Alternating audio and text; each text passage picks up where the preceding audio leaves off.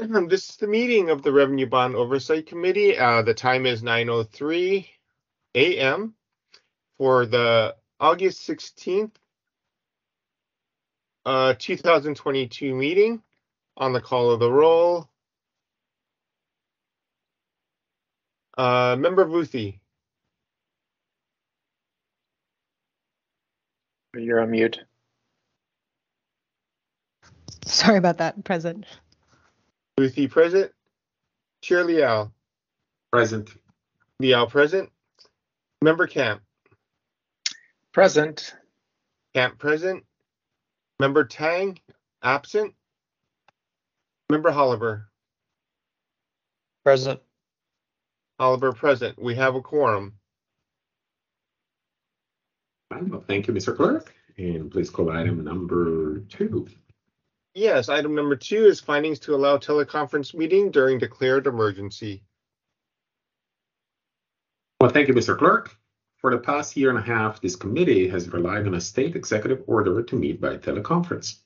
In September, the state legislature adopted Assembly Bill 361, which replaces the prior executive order and allows policy bodies to meet remotely, provided they make certain findings that is still necessary to meet remotely due to the emergency. Specifically, the body must find that it has considered the circumstances of the state of emergency continues to directly impact the ability of policy body members to meet safely in person, and state or local officials continue to impose or recommend measures to promote social distancing.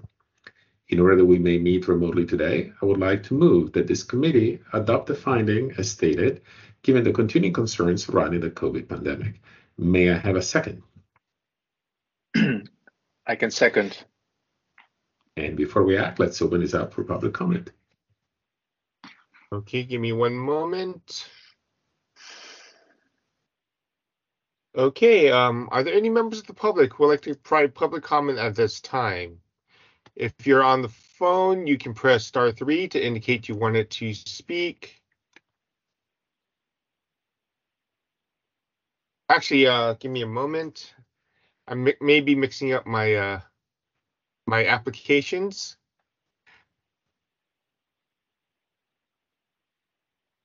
But are there any members of the public who would like to provide public comment at this time?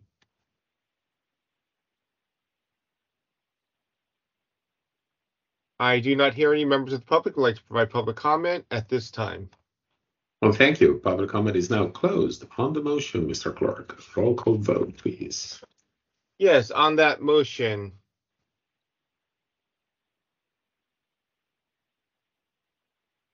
Member Vuthi. Aye. Vuthi, aye. Member Camp. Aye. Camp, aye. Member Tang, absent. Member Holliver. Aye. Holliver, aye. Chair Liao. Aye. Liao, aye. The motion passes without objection. Next on the agenda is item number 3. Members of the public may address the Revenue Bond Oversight Committee on matters that are within the committee's jurisdiction, but not on today's agenda. Are there any members of the public who would like to provide public comment at this time?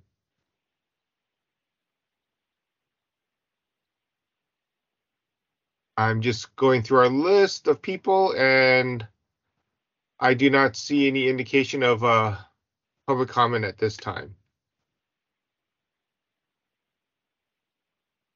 So I believe we can close public comment. Okay, well, thank you. Public comment is now closed, and please call item number 4. Yes, next on the agenda, item 4, SFPUC overview of SFPUC's organization chart and fund structure. Well, thank you, Mr. Clerk. So the reason for this agenda item is that we wanted to kind of refresh our mind and really help also Member Vuthi with her arrival on RBOC to understand the different components of PUC and how different bonds are spent on different kind of projects. So with that, I would like to turn it over to PUC.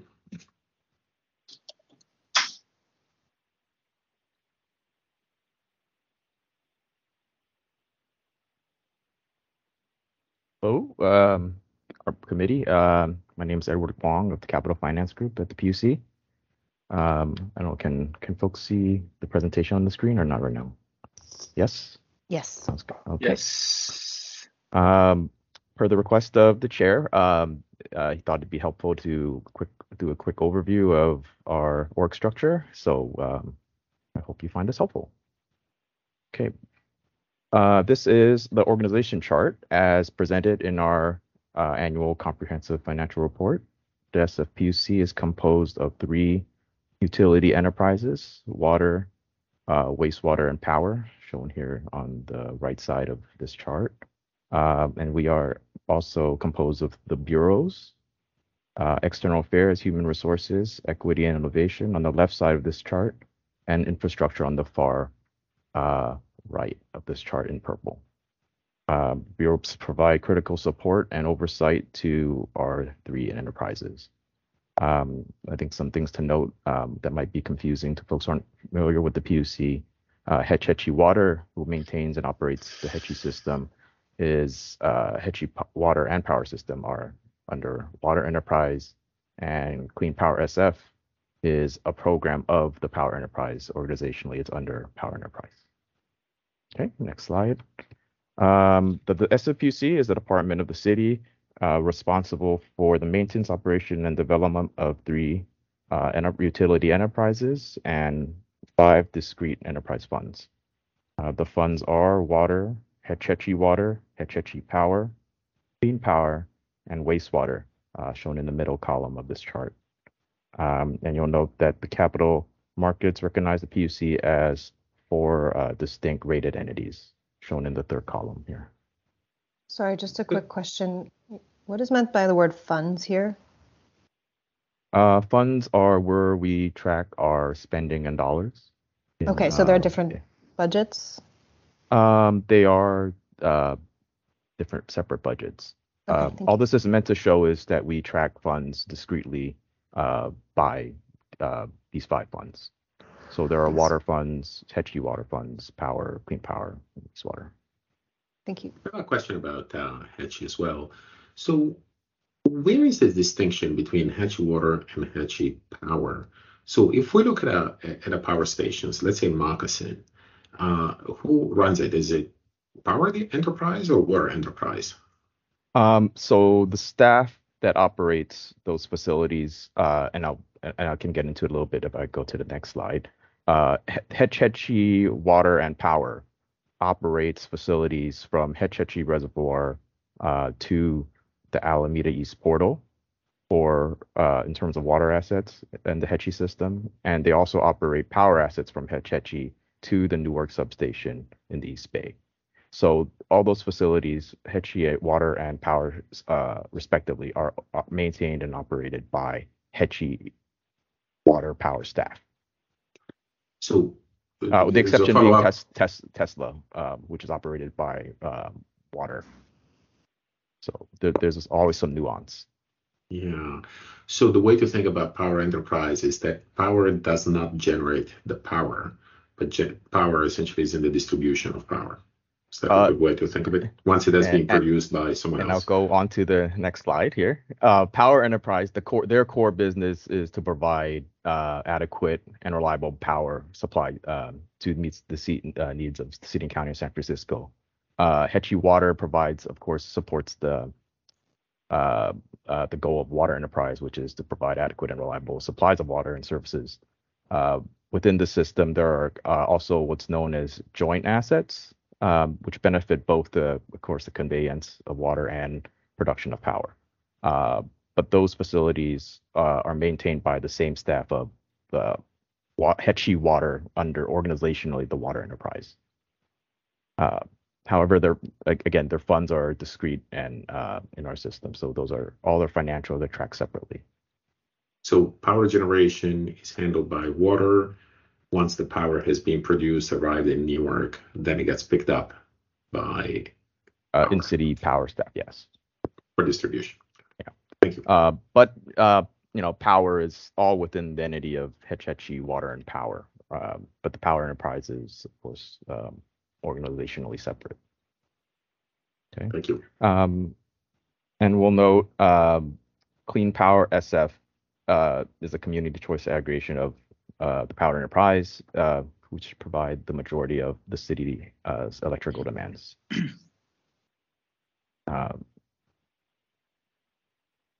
This is the last slide. This just gives a quick overview of our current outstanding debt. You'll see we have approximately $6 billion outstanding in revenue bonds. We also maintain large commercial paper programs to interim fund our three enterprises, the capital work. Approximately, we have about $600 million outstanding. And then, of course, those will be taken out by long-term obligations, either revenue bonds or state and federal loans at a later date. And finally, you'll see our current ratings, our long-term ratings for each of our enterprises. We also do have an A2 rating for our Clean Power SF program, but it's not a debt rating. It's a first-time issuer rating. So Clean Power SF does not have any outstanding debt. And with that, are there any more questions? This was slide 6, right? I think there's always public comment who asked. So thank you for including slide numbers, because that's public comment number 1 always. I wanted to point out that we're covered 6 slides here. Okay, well, thank you. This I personally find it very useful. Any comments, any questions from the committee? Sounds like we covered that. Well, thank you for preparing this and sharing it. Oh, thank you. Yeah, thank you.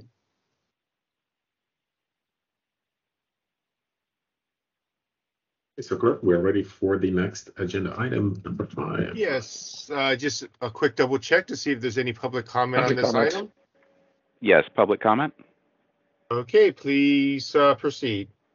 It's David Pilpel, and I couldn't tell on the phone. What's the current code to raise your hand? I tried *3, *5. I don't think 10. we are not on WebEx. There is no code. Got it. All right. Everyone is just live, so just It's like a party line without the party. Got it. Okay.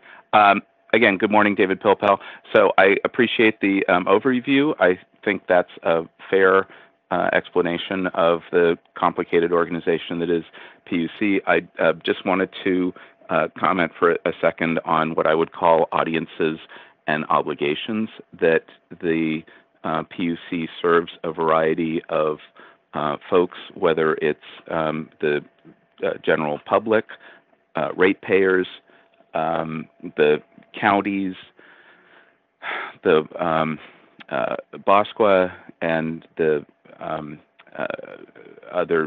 suburban customers generally, obligations to the federal government, and relationships with Yosemite and the National Park Service, environmental obligations, ratepayers, bondholders, oversight bodies, including this one. They're just a complicated set of those audiences and obligations, and I think being aware of that is a great start. And you know, the deeper you get into those complications and what they mean on a day-to-day basis, whether it's the details of the joint assignment of HECI assets and how that relates to bonds for HECI projects, is all fascinating and interesting, and has, you know, kind of kept me busy for most of my life. But I just wanted to point out that issue of, again, what I would call audiences and obligations. Thanks for listening. On to the next thing. Thank you. Give me a quick moment. Okay. Is there any other public comment on this matter? Okay, hearing none. I'd just like to note there's no action taken on this matter, and I'll move on to the next item, which is item 5, regarding the RBOC audit update. Thank you, Mr. Clerk. I'd like to turn it over to the audit team for an update on progress on the Audit in progress. Good morning, committee and committee chair. Is my mic coming through okay? Yeah. Yes. Great. Today is going to be a pretty short update from us in that we are working with the department right now to get documents. It has been working very well. We've had a meeting with different groups that are responsible for the documentation, and everyone right now is on the same page about uploading everything. So we're currently in process of obtaining, bidding documents, expenditure documentation, just all the documents that we need for our fieldwork testing. So everything's moving, everything's tracking along right now, but no other update other than that. However, we are here to answer any questions if there's any questions from the committee. Thanks. I have a quick question. Are you seeing any of the issues that the previous audit had of finding the information being too old, being in different systems, being in boxes offsite, or so far no indication of that? Right now, no indication of that. So for a number of different reasons. One, we have a really good system now with PUC to get documentation, so that's moving along faster. Number two, most of the projects within our sample this year are newer projects. And so the documentation isn't from, decades ago and sitting in some old warehouse where we have to pull it out and try and, go through these indexing lists to find them. We're able to get a lot of them very quickly. So no issues with documentation right now, or with obtaining the documentation. Thank you. Any questions, any comments from the committee? Okay, well, thank you. Well, Mr. Clerk, we are ready to move on to the next agenda item. Okay, are there any members of the public who would like to provide public comment on this matter? Okay, hearing no public comment. I'd just like to note that there is no action taken on this matter at this time. Next on the agenda is item number 6, RBOC, planning for the next RBOC audit.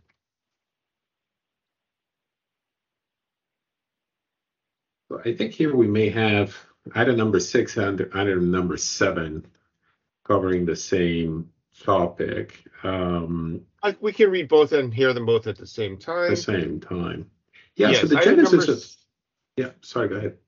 So item number 7 is RBOC, planning for potential future audits to evaluate the performance of projects funded by the revenue bonds. Well, thank you. So the genesis of this item is last fall, Member Tang, who unfortunately is not with us today due to a personal emergency, she expressed a desire to explore looking at projects funded by revenue bonds and really see whether they are indeed returning value to ratepayers. So Member Tang and Member Camp have been exploring this. We heard from a potential consultant that could work on a project of this kind. And this is just for context for Member Boothing. And with that, I'll turn it over to Member Camp for an update.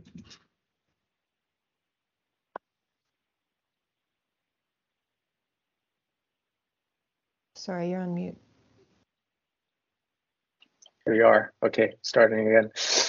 Yes, so the action was here to collaborate or to work with Hunter on setting up an RFP process and how to do it. There's an email thread that's ongoing. We're separating the communication because of the Brown Act. And I just got back from vacation. This is my day one. So I'll just I have to get back on top of that, to be honest. That's my status update on it. And that's it. I don't know if Christina has any more news or if Hunter can share any of the status there, but that's it on my end. Yeah, I can. I know Member Tang is out, so I can give an update on our end. So we met with CSA, met with Member Tang a couple weeks ago, or time is hard to tell right now, but we went through essentially the timeline for, we tried to walk her through the timeline for what the contracting process would be to do the RFP. And so based on our discussions with her, we are going to be providing some slides, a slide or two at the September public meeting to go over a draft timeline of what this contracting process would look like. And I believe she mentioned that she would also be trying to reach out to some of the other Chapter 6 departments in the city, which are really the departments that have construction contracting authority, and seeing if they've done anything similar to this to try and pick their brains. But we'll be providing a timeline at the next meeting where we can show you, what this will look like moving forward. Thank you for the update. And a follow-up question. I remember we did work on some draft statement of works of what this engagement potentially would look like. Has there been any changes to those, or the last version that we had as a committee is still the one that Member Camp and Bang you're working with? So the document that we are working with was what that working paper that had those 3 questions. As we move further along in the procurement process, we'll need to flesh that out and detail that out. But for right now, that's what we're working with. Got it. Okay, so no changes. Thank you. Question. Where is that working document? I think it's in one of the past agenda packets. Okay, thank you. If I remember correctly, we reviewed it as a committee, perhaps in February or March. So I think if you're on the website, you'll find it. I'll look for that. Thank you. Or I'm happy to send it to you, but I just want to make sure I have the last one. Sure. Another question. I'll have the mic. How we've clearly done audits before. How was there no RFP process? How were those folks selected? Yeah. So for this audit, so this is before my time. I'm trying to speak for a little bit of the past, but for this revenue bond audit, we did work with the committee. CSA did work with the committee to go through the RFP process.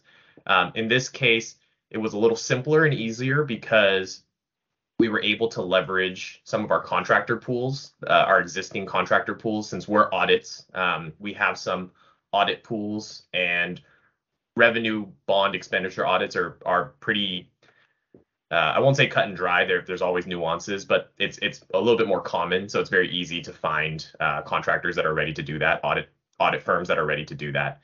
In this case, part of the difficulty is those 3 questions that are present in the working paper are relatively broad questions. So part of the challenge will be finding trying to decide which direction to go, whether it's an engineering firm, whether it's an audit firm, really trying to flesh out those questions to see who can best answer them.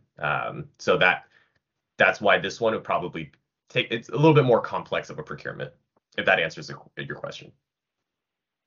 Yeah, thank you.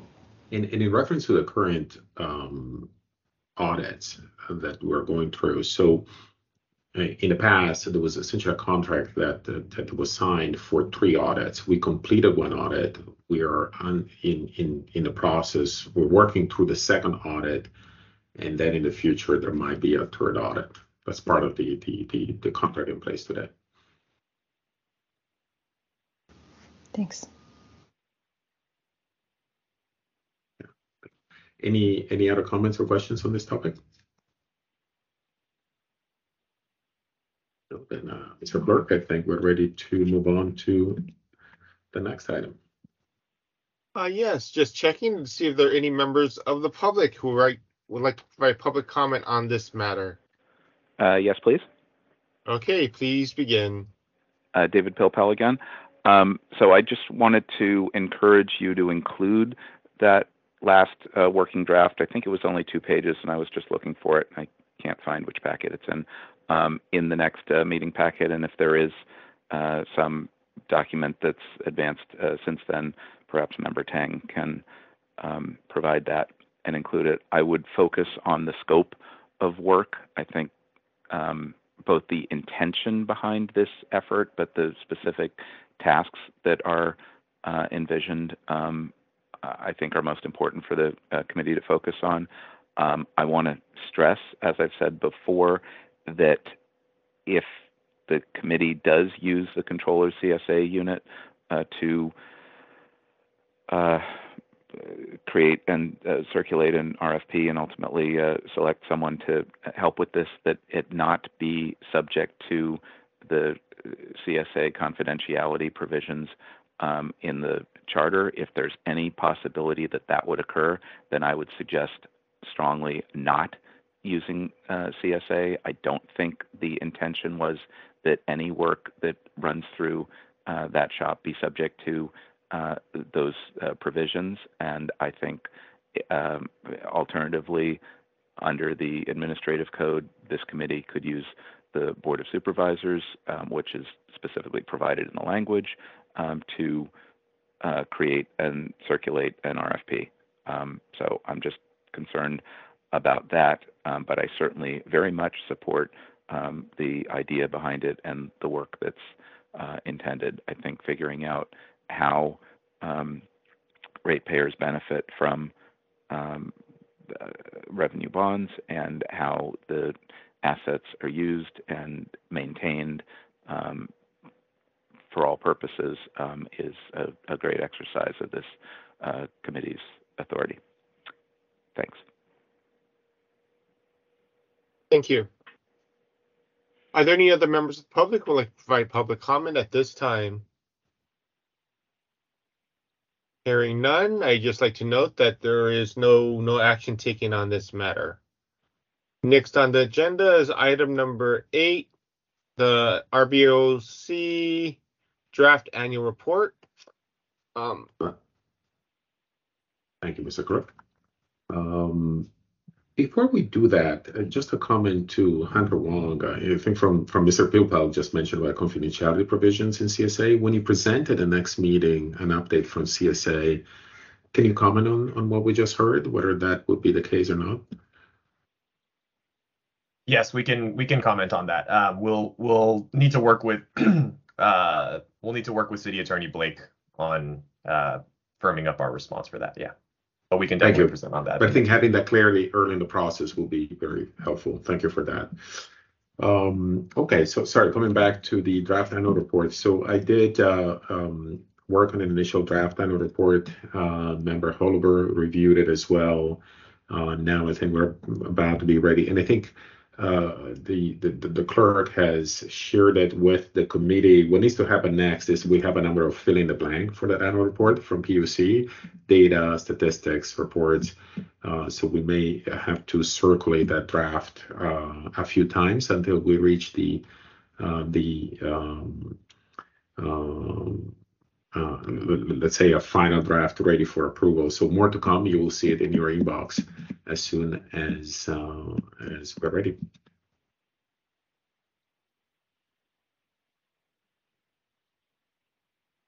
Does the committee have any questions, any thoughts on this? Okay, well, Mr. Clerk, we're ready for the next item. Yes, is there any public comment on this matter? Yes, David Pilpel, very briefly. Okay, please proceed. Thanks.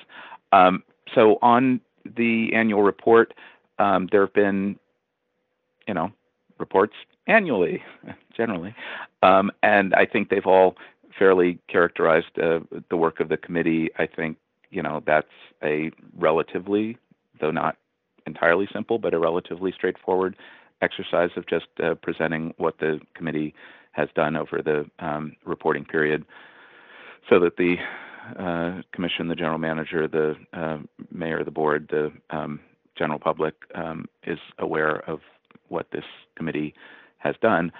For me, though, the most important thing reported in that annual report is this committee's determination of whether the bond proceeds were in fact used for the intended projects, and if so, great, and if not, what findings were made as to funds not used for the intended projects, and what corrective action this committee has either ordered or recommended that the PUC or the city do about that. And so highlighting that specific finding, I think, should be fairly central to the annual report. I think that's kind of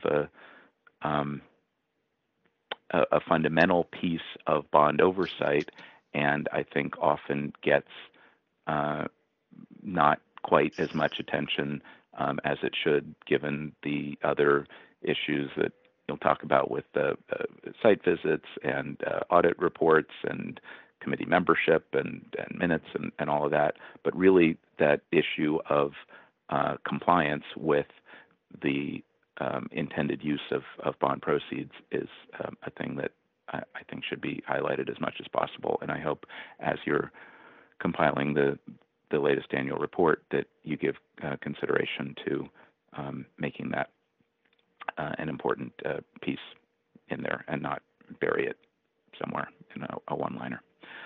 Thanks for listening. Thank you. Are there any other members of the public who would like to provide public comment at this time? Hearing none, I'd like to note that no action is taken, no official action or vote is taken on this matter at this time. Next on the agenda is SFPUC's site visits update. Well, thank you, Mr. Clerk. I would like to turn the word to PUC for options on site visits for the committee.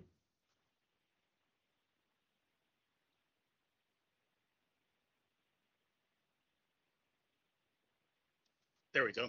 Thank you, Chair Leal and members of the committee. Nikolai Sklarov, Capital Finance Director. At your last meeting, there was a discussion of possible tours, and since that meeting, Chair Leal has expressed the desire to potentially organize a calendar of perhaps 3 tours through the end of the fiscal year. So SFPUC staff has met to discuss options, and we'll walk through some of those with you today. But in light of the RBOC's oversight role, it's really for the committee to decide what you'd like to see in the tours and to consider what type of tour can help you in your mission to oversee revenue bond expenditures. Now, in the past, Mike Brown from my team has facilitated tours for you, including a tour in May to the Southeast Treatment Plant. So if I might, I'll just lay out some of the options, and then based on your feedback today, we'll work with the appropriate enterprise teams to organize the tours that you decide are most helpful to you. As you can see on the chart here, on the map here, as most of you know, the PUC has San Francisco in its name, but it's the 3rd largest utility in California with water, wastewater, and power enterprises, as Edward laid out earlier in the agenda. We've got employees and facilities in 7 counties, and our water enterprise alone delivers water to nearly 3 million customers in 3 counties. So there are a lot of assets to potentially view. So we wanted to help perhaps guide the conversation here to get some feedback from you on what you'd like to see. Potential options are where the bond proceeds have been spent, where bond proceeds will be spent, or perhaps you'd like one or more of the tours to just help you understand how the system operates, how it all fits together. We'll help inform you on some of the weather and construction status considerations with any of these. They're because of having facilities all the way through the mountains. There will be weather considerations and the timing of construction that will help dictate when you might want to schedule those meetings. We also like to get a sense from you of what sort of time commitment you'd like to see for these tours. Some of these can be done as half-day tours, some as full day, and some require overnight stays and being away from family and work. So we'd like to get your input on that. Some of them would also require specialized safety training. which might entail meeting in advance by Zoom to understand specialized training for specific tours. We'd also like to get your feedback on your comfort and your willingness to enter confined spaces like tunnels, and your willingness to share accommodations, particularly upcountry, where the facilities are more limited. Finally, in terms of Brown Act, I'll defer to Mark Blake in the City Attorney's Office to help guide you through those, but that's something that we need to consider as well for some of these tours, particularly as we start getting to overnight tours. So here's some of the options that we've discussed with our enterprises, and based on what you have on your agenda and feedback you've provided.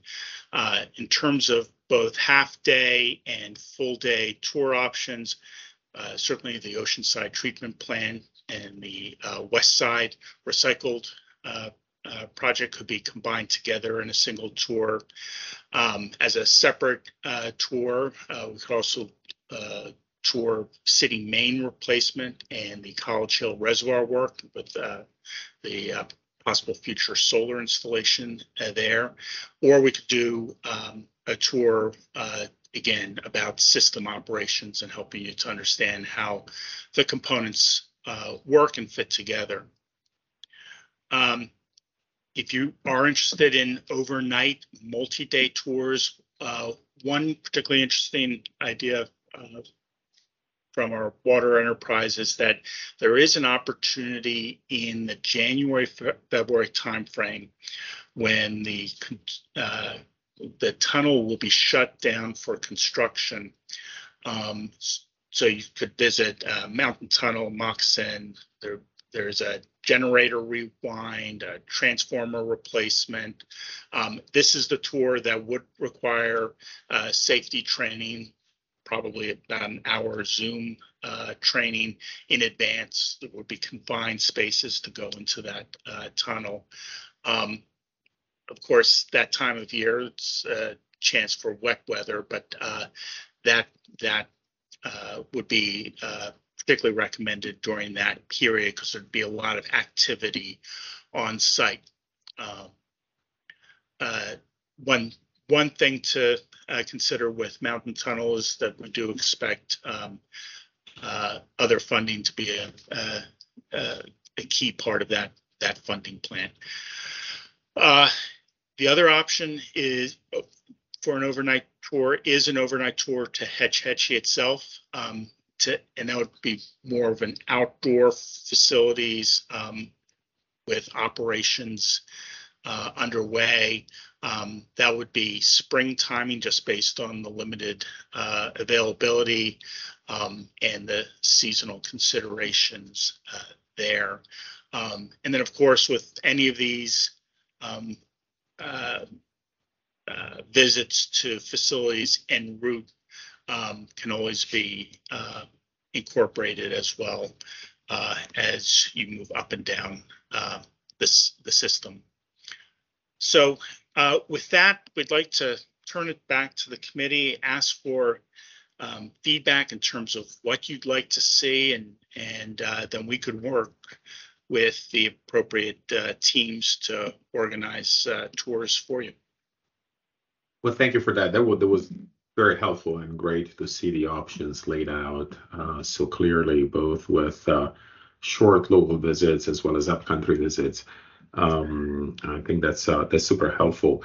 And as you pointed out, it's a big and complex system with substantial number of assets and projects and constructions that are happening upcountry in the Central Valley as well as throughout the Bay Area. So I think it's important for the committee to be aware of them, really understand these operations, and really see them and speak with the teams on the ground about those operations and really understand their challenges, their opportunities, and what they're seeing and what they want to share with the committee.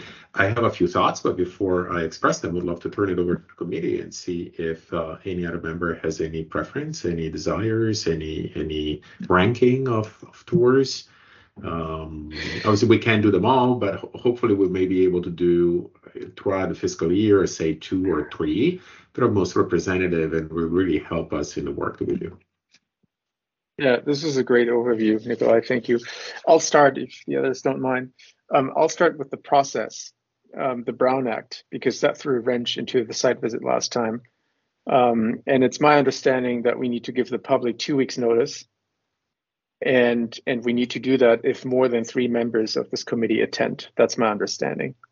So I think, and now we're 5, right? And I think there's a high chance that we're going to have a quorum. And so I would just like to understand, like, what else do we need to prepare for? Because I think that will determine scheduling and announcements. And then also, if we do have a quorum, what does that mean for note taking? Can the public attend as well? Because otherwise, I feel like if we don't address it now, we're all going to say, hey, let's go meet. And then, oops, we can't, So I'd like to address that first, because I think that will determine our options. Right. Sorry, I should probably add. I should finish my statement with a question mark, probably. So, yeah. Can someone help me understand the Brown Act in detail so that we can determine what it means for us when we host one of these site tours? Right. So I think that the answer is that for any of the site tours where a quorum is present, it will be deemed a meeting under the Brown Act. And so that being the case, you'll have to post, an agenda and post, a location about where you will be meeting and provide public access. And so obviously for overnight visits, that becomes problematic. And quite frankly, the city attorney's office has advised because of that, there is a risk that, someone complains that you have somehow violated the Brown Act because of an overnight visit. But, be that as it may, I don't know that the Brown Act necessarily accommodates overnight visits, well, where you can basically demarcate, here's the tour, we've completed our, today's agenda, and now we're simply members of the public, right, spending the night at the PUC facilities. So there's no easy answer there. But in terms of I didn't see anywhere, nor did I get advice from my government team that we'd have to provide any advance notice as more so than a particularized notice about where and when. There are obviously ways that we could accommodate and provide access by the use of technology that we could think about, the use of GoPros, the use of, other types of visual assets so that the public can participate. But, we can think about that, going down the road as you guys select a site. Obviously, in city is much easier to accommodate, but it's the upcountry ones that I think they're a little more problematic. We're under no obligation, as I understand it, to provide transportation for the public to, visit as much as it is simply that we provide a location, provide location and then access if the public should want to join on a tour. So, but as you select a site, or once you guys decide what you want to do, then we can give you more particularized Brown Act advice on that. Well, thank you. That's very helpful. So it sounds like, practically speaking, for anything that is upcountry or distant, probably we want to have 3 participants, or essentially no quorum. And then for local San Francisco type of visits where access, everything is much easier, we can have potentially bigger groups with quorum and beyond. This is Victor. I just like to note that for the local trips, we would need to provide quite a bit of advance notice so that we can inform PUC if we have any members of the public who would like to attend. I believe that Chair Liao was one of those members of the public who tagged along on one of our trips a few years ago. And so that was unusual for us to have a member of the public come with us. And so we probably should plan on giving enough notice so that we can take care of that and be sure that as a PUC can handle the members of the public who want to attend. But thank you. I remember how I tagged along. Sorry, it's Member Boothby. How much advance notice? Is it the 2 weeks that Member Kemp mentioned, or more?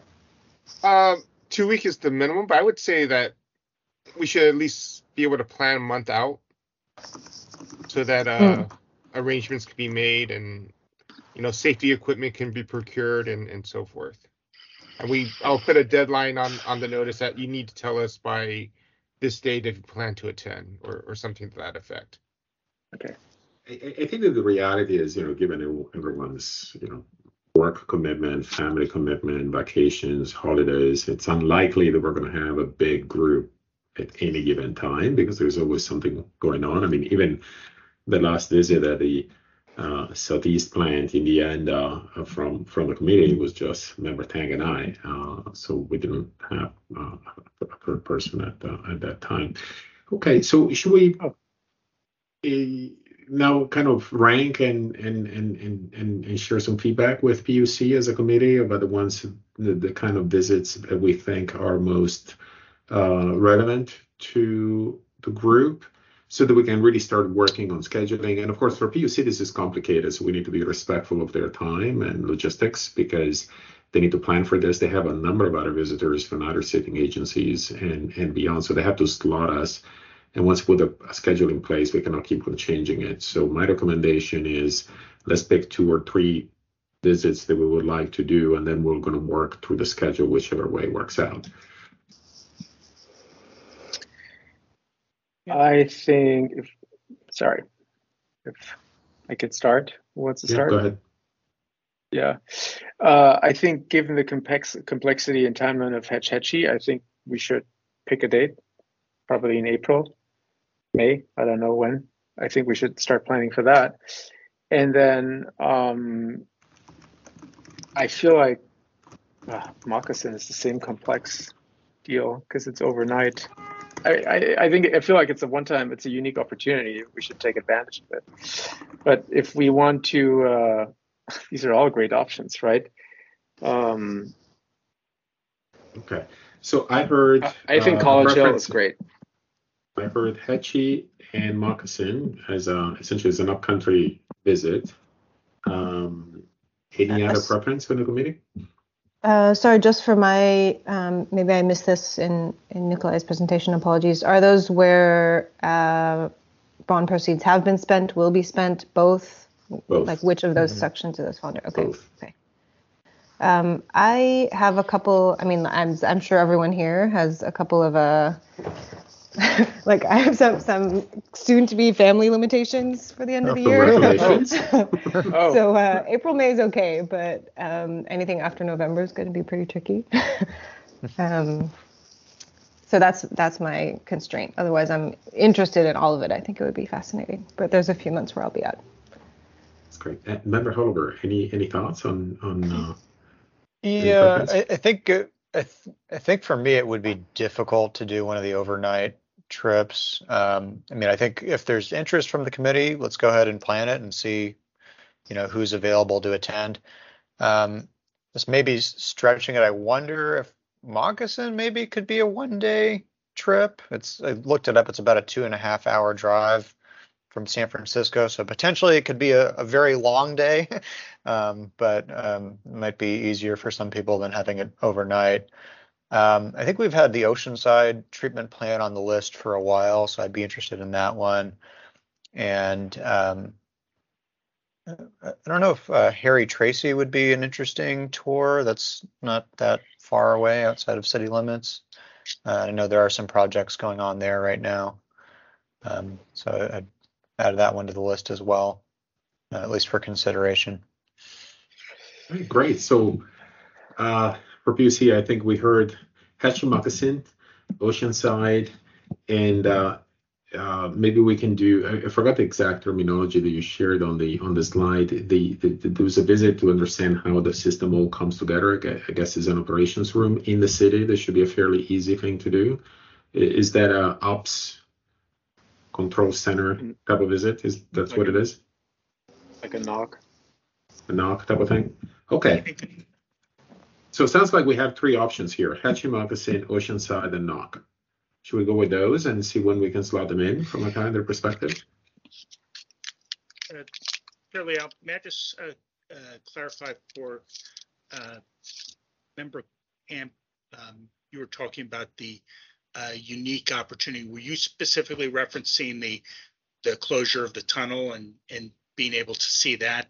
And that would be a limited window in January, February. So that would not be a time when you would want to go up to Hetchy, so that you'd probably want to separate those two. Yeah, I think when we think about Hetchy, we're really thinking about the summer or the spring and being outside. I mean, it's just a O'Shaughnessy Dam and the pipelines. I mean, there's a lot of outside that needs to be done. That in the winter, there's a number of bridges that, if I remember correctly, are being renovated to go to Kirkwood and some of the other powerhouses.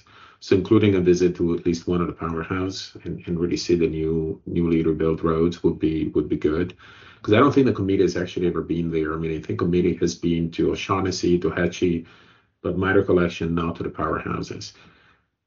And considering the spending and that we're auditing a power expenditures, that might be a good thing to visit.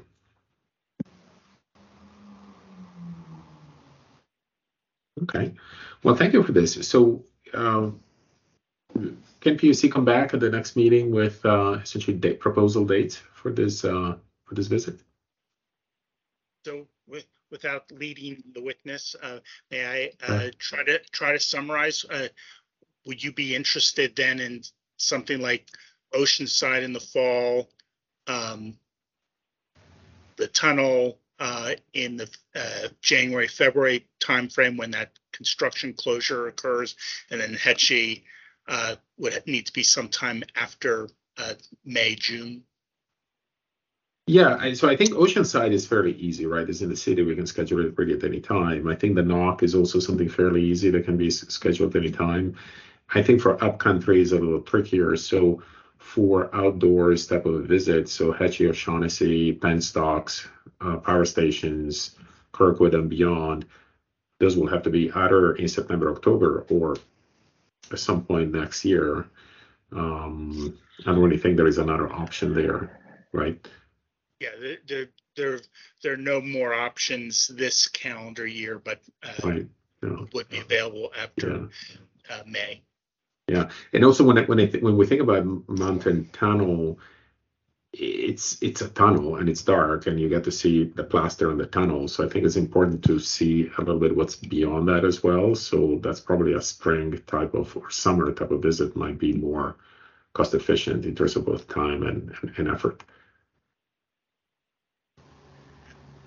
Yeah, so just again to understand that the unique opportunity is that the tunnel will actually close for 60 days in the January, February timeframe.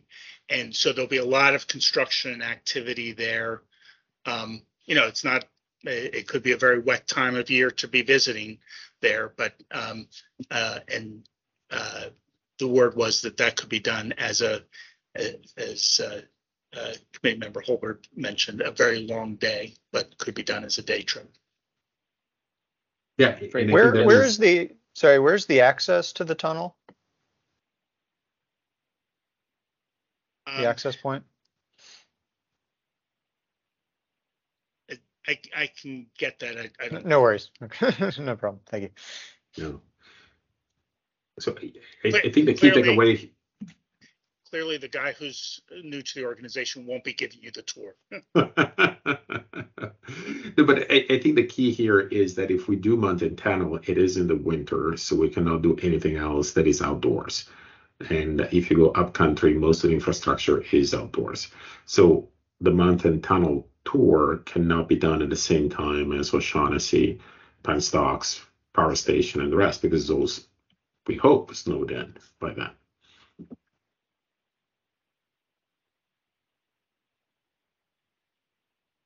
Okay, well, thank you for that. That was super helpful. So, Mr. Clerk, I think we're ready for the next item. Is there any public comment on this matter? Yes, David Pilpel again. Please proceed. Thanks. A number of thoughts here. Yes, I believe this would require a 15-day notice under the Sunshine Ordinance if you're going anywhere, as you indicated, with more than 3 members of the full body.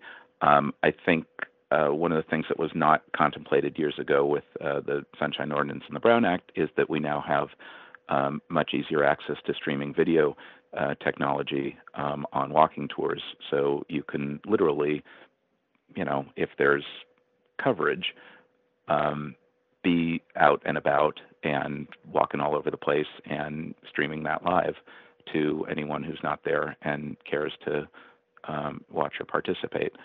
You can certainly record sit-downs in conference rooms at various facilities. Often these tours have like a quick briefer of a few minutes in a conference room and then a walk and talk session out and about. There are absolutely issues with transportation and accommodations that would need to be sorted through. I can think of several options for tours. I think a half day or possibly even a full day just in the city between Oceanside and doing various drive-bys at facilities to see what's happening at 2000 Marin and CDD, the Southeast plant. You can always go back to the North Point facility is fascinating. One of my favorites. You can do a day, at least half a day, if not a full day on the peninsula between Harry Tracy, Rollins Road, Millbrae, the Crystal Springs Trail, Pulgus. There's all Pillarcitos. I mean, all kinds of fun stuff on the peninsula. And the East Bay. I've never been to Calaveras or Sunol and would be fascinated by what's happening over there. That's a half day or a day just in the East Bay. I think all of those can be accommodated with a small van and, again, a half day or a 1 day trip for each of those. They're local. That's very doable. For upcountry, I think that really does lend itself to a 2 day trip with an overnight stay, often on a Thursday night. You don't really do it justice unless you're staying over at Hetch Hetchy at O'Shaughnessy and, being on the dam at 10 o'clock at night. It's just magical. There are a number of restrictions, safety, security, waivers, whatever is required, that needs to be sorted through. And I think it would be likely that you get very little, if any, public attendance. Maybe somebody like me, maybe somebody like Peter Druckmeyer, but I can't imagine that you're going to get hundreds of people who care. And that would be a great problem to have, and to say, nope, it's limited to whatever. But I think that would be unlikely. Anyway, those are some thoughts, and I hope that helps in planning for upcoming site visits. And I would hope to participate if I can. That would be great. Thanks for listening. Thank you. Are there any other members of the public who would like to provide public comment on this matter? Hearing none, just no action taken on this matter. Item number 10, approval of minutes from July 19th, 2022. Mr. Clerk, and is the committee reviewed and is okay to approve? And if so, may I have a motion, please? Yeah, there's just a tiny typo. Item number 8. Item number 8. Paragraph. Second paragraph. SF at the very end. I see SFPP is, yeah. Thank you. Sorry, I noticed it. Might as well call it out. Yeah. Thank you, Victor.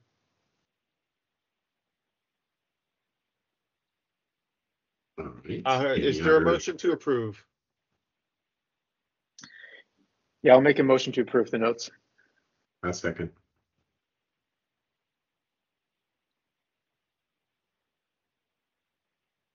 Give me a moment. I'm just including into my notes. So we have the motion. Are there any members of the public who would like to make public comment on this matter? Yes, David Pilpel. Please proceed. Thanks. In addition to that SFP PUC, there's just a stranded request for proposal CSA under there. Maybe those are additional bullets to be added to the list. I had some other non-substantive edits. I'm happy to communicate those to Victor after the meeting if that works. I think other than that, the minutes do reflect the actions taken, which is the important thing. But again, I'm happy to cover the details with Victor afterwards. Thanks. In regards to that, I'd just like to let the committee know that suggestions provided by Mr. Pilpel, if they are only not technical, but clerical in nature, will I make those changes without your approval? If there's any request for changes to substance, I will bring it back to the committee for review. That works. I mean, for example, Peter Dreckmeyer is misspelled. We'll clean that up. It's fine. Thanks. This is Mark Blake. With the committee's permission, why don't prior to the finalization of any minutes with kind of any typographical errors identified by Mr. Pilpel, why don't you just it's with the chair's approval before you post about that? How about that as a process? That sounds like a very good suggestion. Thank you. That works for Mr. Pilpel. I'm done. Thanks. Just to clarify, I will make any additional changes and get final approval by the chair. Okay, on the motion to approve the minutes as amended, on that motion, give me a moment. Member Vuthi. Aye. Vuthi, aye. Member Camp. Aye. Camp, aye. Member Tang, absent. Member Holliver. Aye. Holliver, aye. Chair Liao. Aye. Liao, aye. The motion passes with Member Tang being absent. Next on the agenda is item number 11, announcements, comments, questions, and future agenda items. Our next meeting is scheduled for September the 13th. I don't know if you want to plan some additional meeting dates at this time. I think we should, at least through the end of the year, and if the committee has visibility, perhaps we can go on a little bit further, but I think it's important to have dates at least through December. Can I suggest the next meeting of October 18th? Works for me. 11th, the 18th, yes. Works.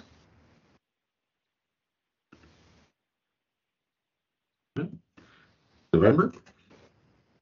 November, we can look at the 15th or probably the 15th. We don't want to go into the holiday week. As an advance notice, I don't expect to be available then. Okay, well, thank you for that. Is the 22nd acceptable? Because that is the holiday week, but we could do that. No, I think the committee should meet without me. I won't be available November or December. Okay, no problem. Well, please plan them and let me know, and I'll do my best, but highly unlikely. Okay. Should I list the 15th? Yes, please. Okay, and December? December, we should probably look at the 13th or the 20th. Does the committee have any preference? Either way, for me. Yeah, either way is fine. I mean, if we could always reschedule if we have trouble getting a quorum. Okay. Victor, your pick.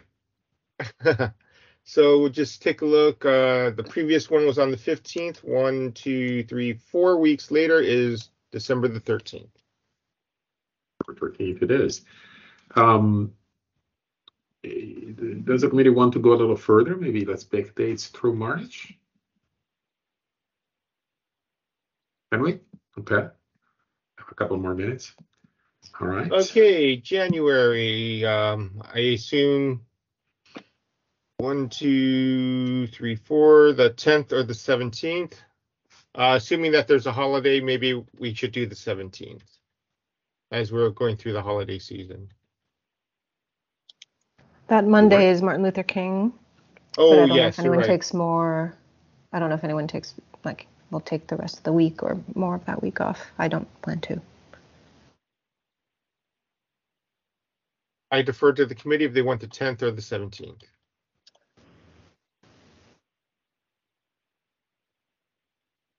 Hearing no preference. I'd say the 17th if there's no other leaning. Okay. And the 17th it is. Thanks. And then going into February, that'd be the 14th. Okay.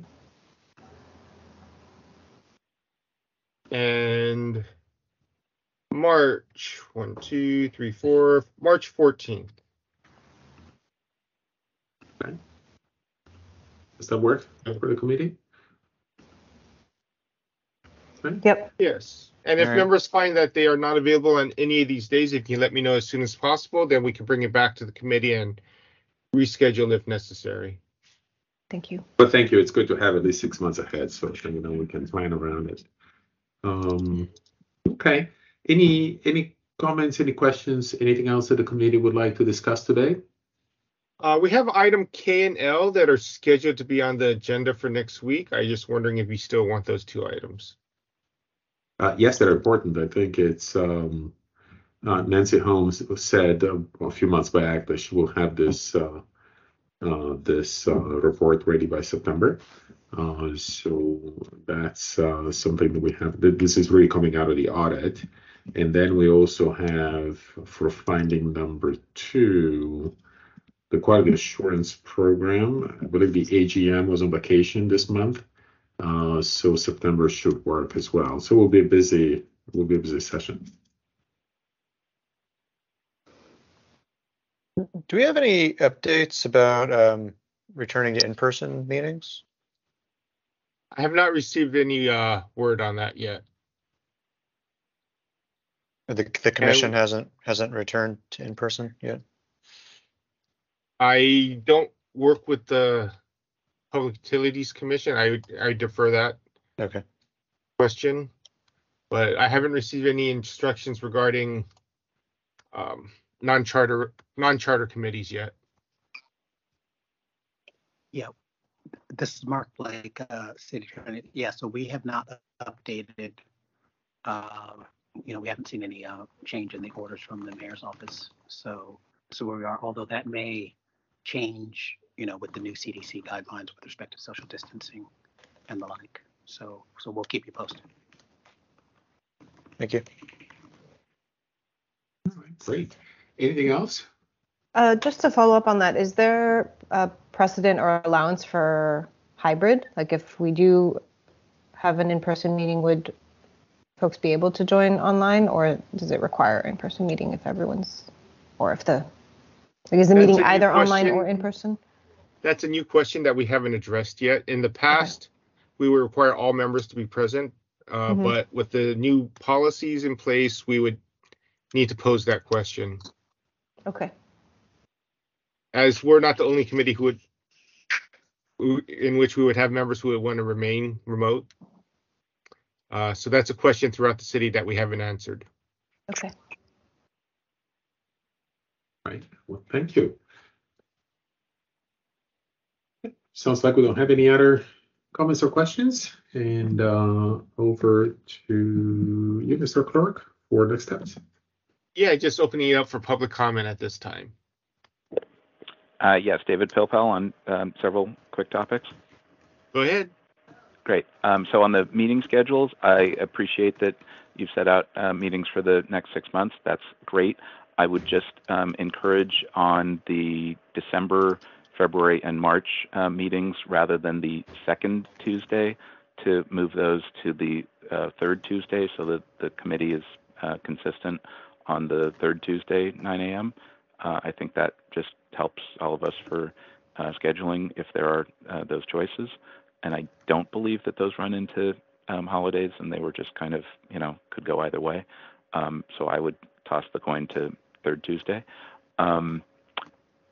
In terms of agenda items, I don't believe last month or this month was a report on WESIP or SSIP, and I think it is useful to,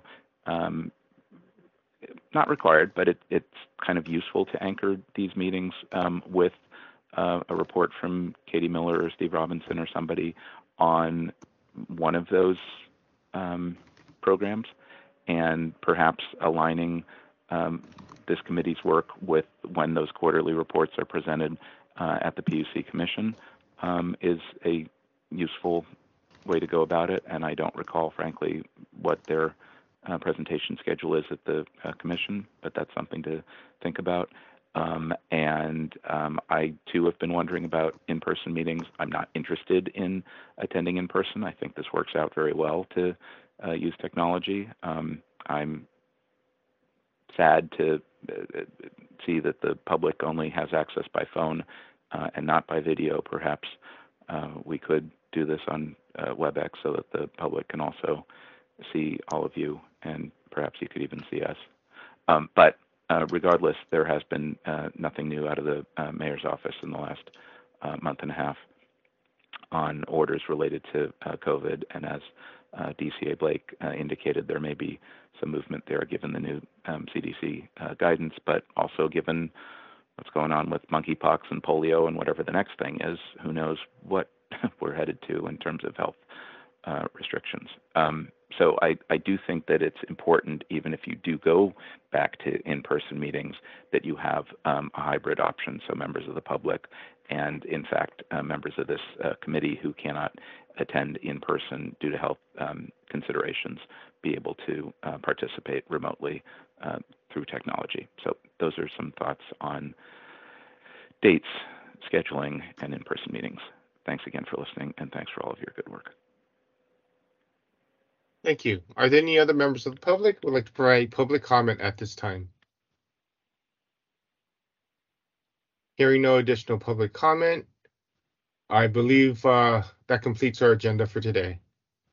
Well, thank you, Mr. Clerk. I believe that our meeting now completes, so we can adjourn, and would like to thank everyone really for the presentations and participation in today's meeting.